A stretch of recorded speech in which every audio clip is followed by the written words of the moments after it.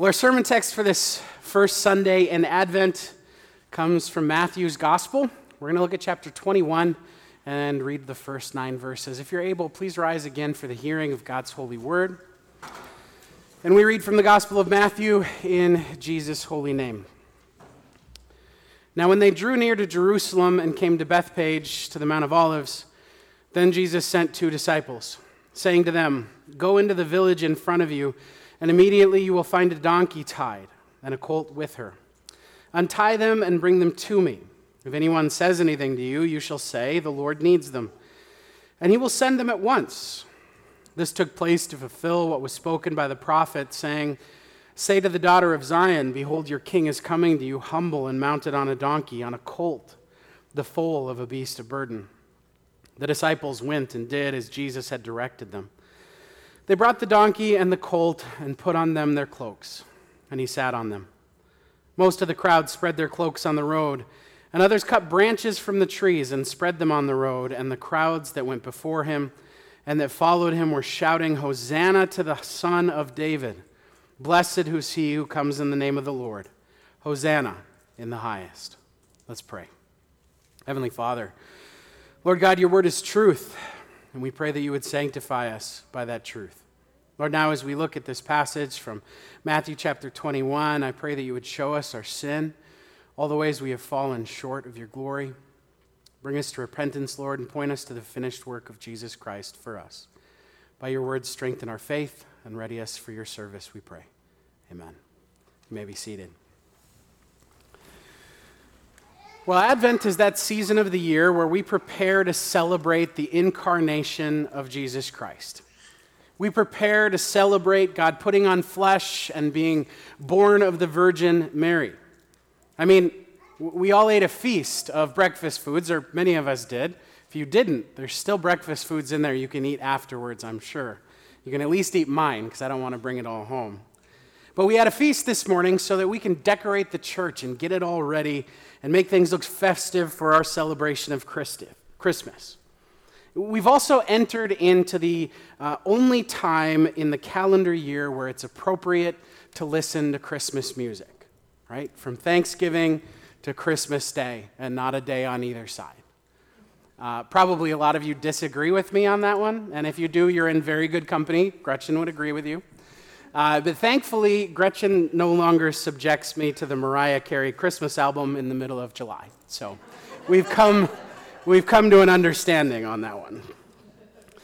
But now that Thanksgiving is over, we've entered into what is, for many of us, the busiest time in the entire year. There are presents to buy, there are programs to get our kids for or to go and attend, there are parties to go to, there are family meals to plan, there are lights to hang, and so very many things to decorate. The season of Advent is one that seems nonstop. It seems just crazy because it's filled with so much stuff. And you know what? I hate to admit this, but I've kind of grown to hate the Advent season. You know, maybe it's because I'm an adult now, and so I don't lay awake all night wondering what Santa is going to leave me under the tree. Maybe it's because when I go to parties now, I don't get to just show up and enjoy them, but I'm usually cooking and cleaning up after them and planning them. Maybe it's because I'm really bad at giving gifts and I can't ever figure out what to buy for people. Or maybe it's just because this whole season of Advent feels like there's barely even time to breathe.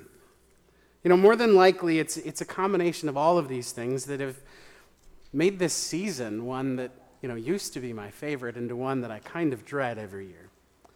But for me, the bright spot in the season of Advent is Sunday mornings. It's gathering with you for worship.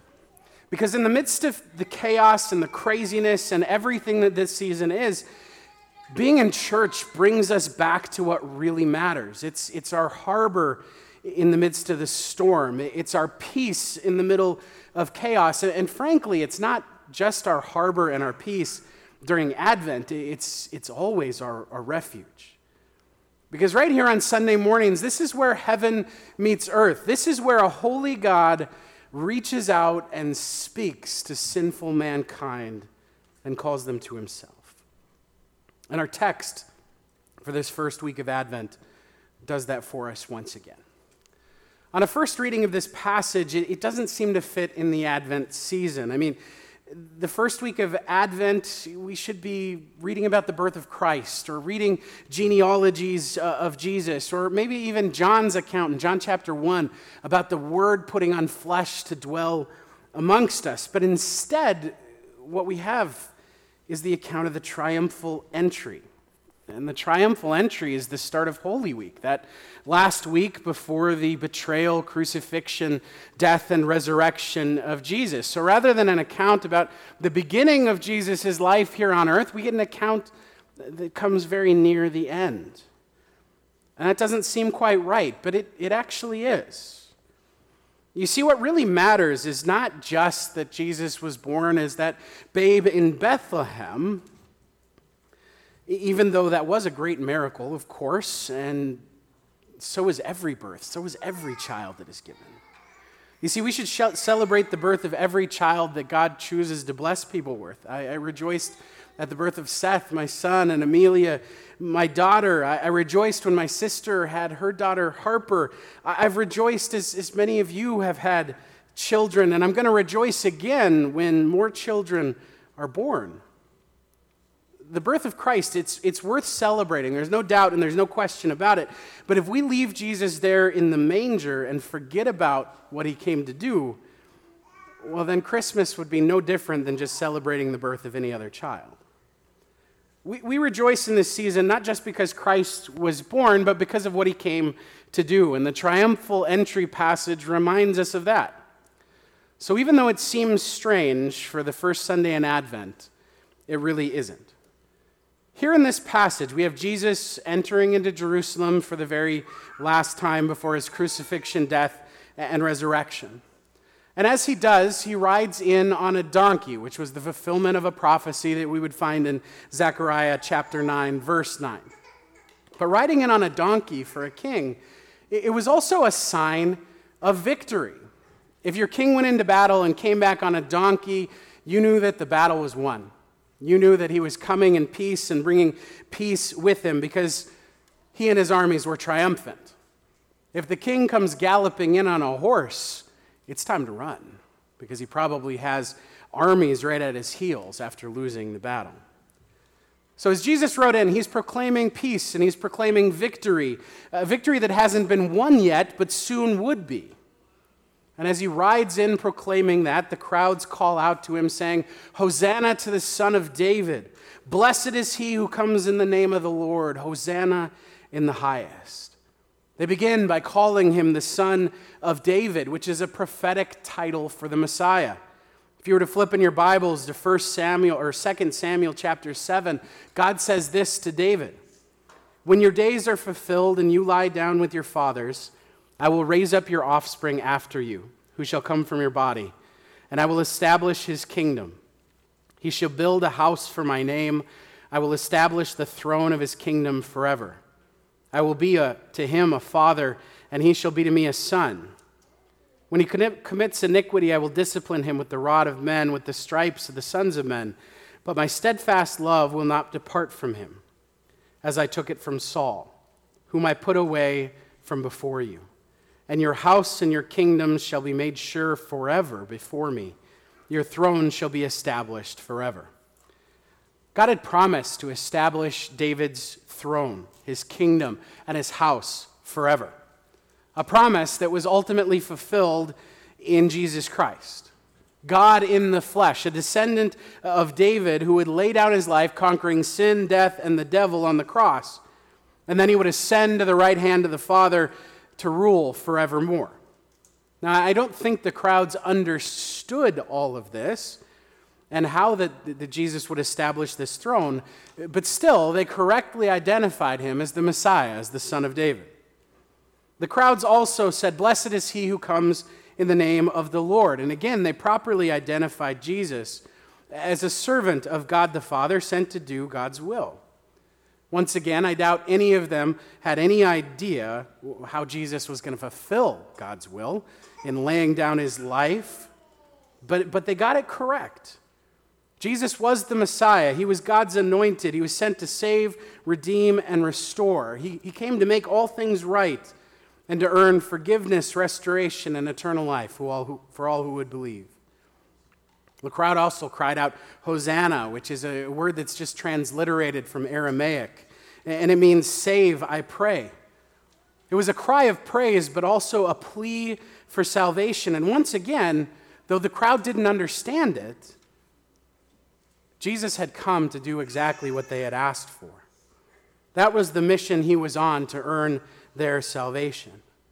Without truly understanding what they were doing, the crowd that day properly identified who Jesus was in the Messiah. They identified where he had come from. He had been sent by God as God's servant, and identified his mission to bring salvation.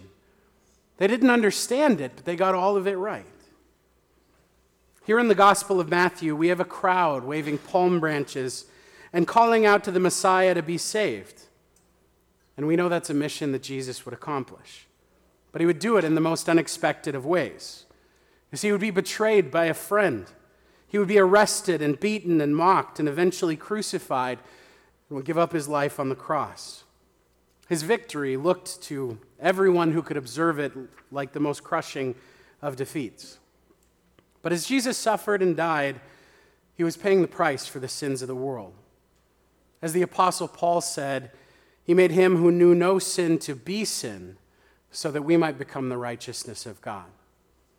Jesus bore my sin and yours as he went to the cross, paying the full price that our sins had earned for us. He died in your place and in mine, facing God's wrath for our sin. You see, when Jesus cried out from the cross, my God, why have you forsaken me?" It wasn't a joke. For the only time in all of history, God the Father and God the Son were separated because Jesus had been made sin with our sins. In that moment, as unbelievable as it is, Jesus experienced the hell that our sins had earned for us, being separated from the Father. In so doing, he fulfilled both the perfect justice of God, and God pouring out his wrath upon the sins of the world and judging them justly, and he also fulfilled the perfect love of God in making a way for sinful humanity to be redeemed. That's what it means that Jesus is our propitiation, that he appeased the wrath of God, a wrath that was earned by our sin. With Jesus' sacrificial death, he made a way for sinful man to finally be at peace with God. When Jesus spoke the words from the cross, "It is finished," he wasn't joking about that either. He had accomplished everything necessary for mankind to be redeemed. He accomplished everything so that you and I might be saved, so that death might be for us a doorway to life and life eternal with our God. In Revelation chapter 7, we get a picture of what this looks like. And amazingly, it shares a lot of things in common with the triumphal entry. John records in Revelation 7:9 and following, "After this I looked, and behold, a great multitude that no one could number, from every nation, from all tribes and peoples and languages, standing before the throne and before the Lamb, clothed in white robes, with palm branches in their hands, crying out with a loud voice, 'Salvation belongs to our God who sits on the throne and to the Lamb.'" What we have here in Revelation 7 is a picture of the church triumphant, the church in heaven, in the presence of God forevermore. What we see there is all the saints whose earthly struggle has come to an end and who now rest with their King. Saints like Mike and Ron and Todd and Eldon, who have now joined the heavenly throng of all those God has faithfully called home to be in a paradise with him. There they are, clothed in white, washed clean in the blood of the Lamb, made to be perfectly righteous by the finished work of Jesus. And there they wave palm branches, just like the gathered crowd for the triumphal entry. And instead of calling out, asking for salvation from the Lord, they call out praising the Lord for the salvation he has won. And that's what this season of Advent is all about.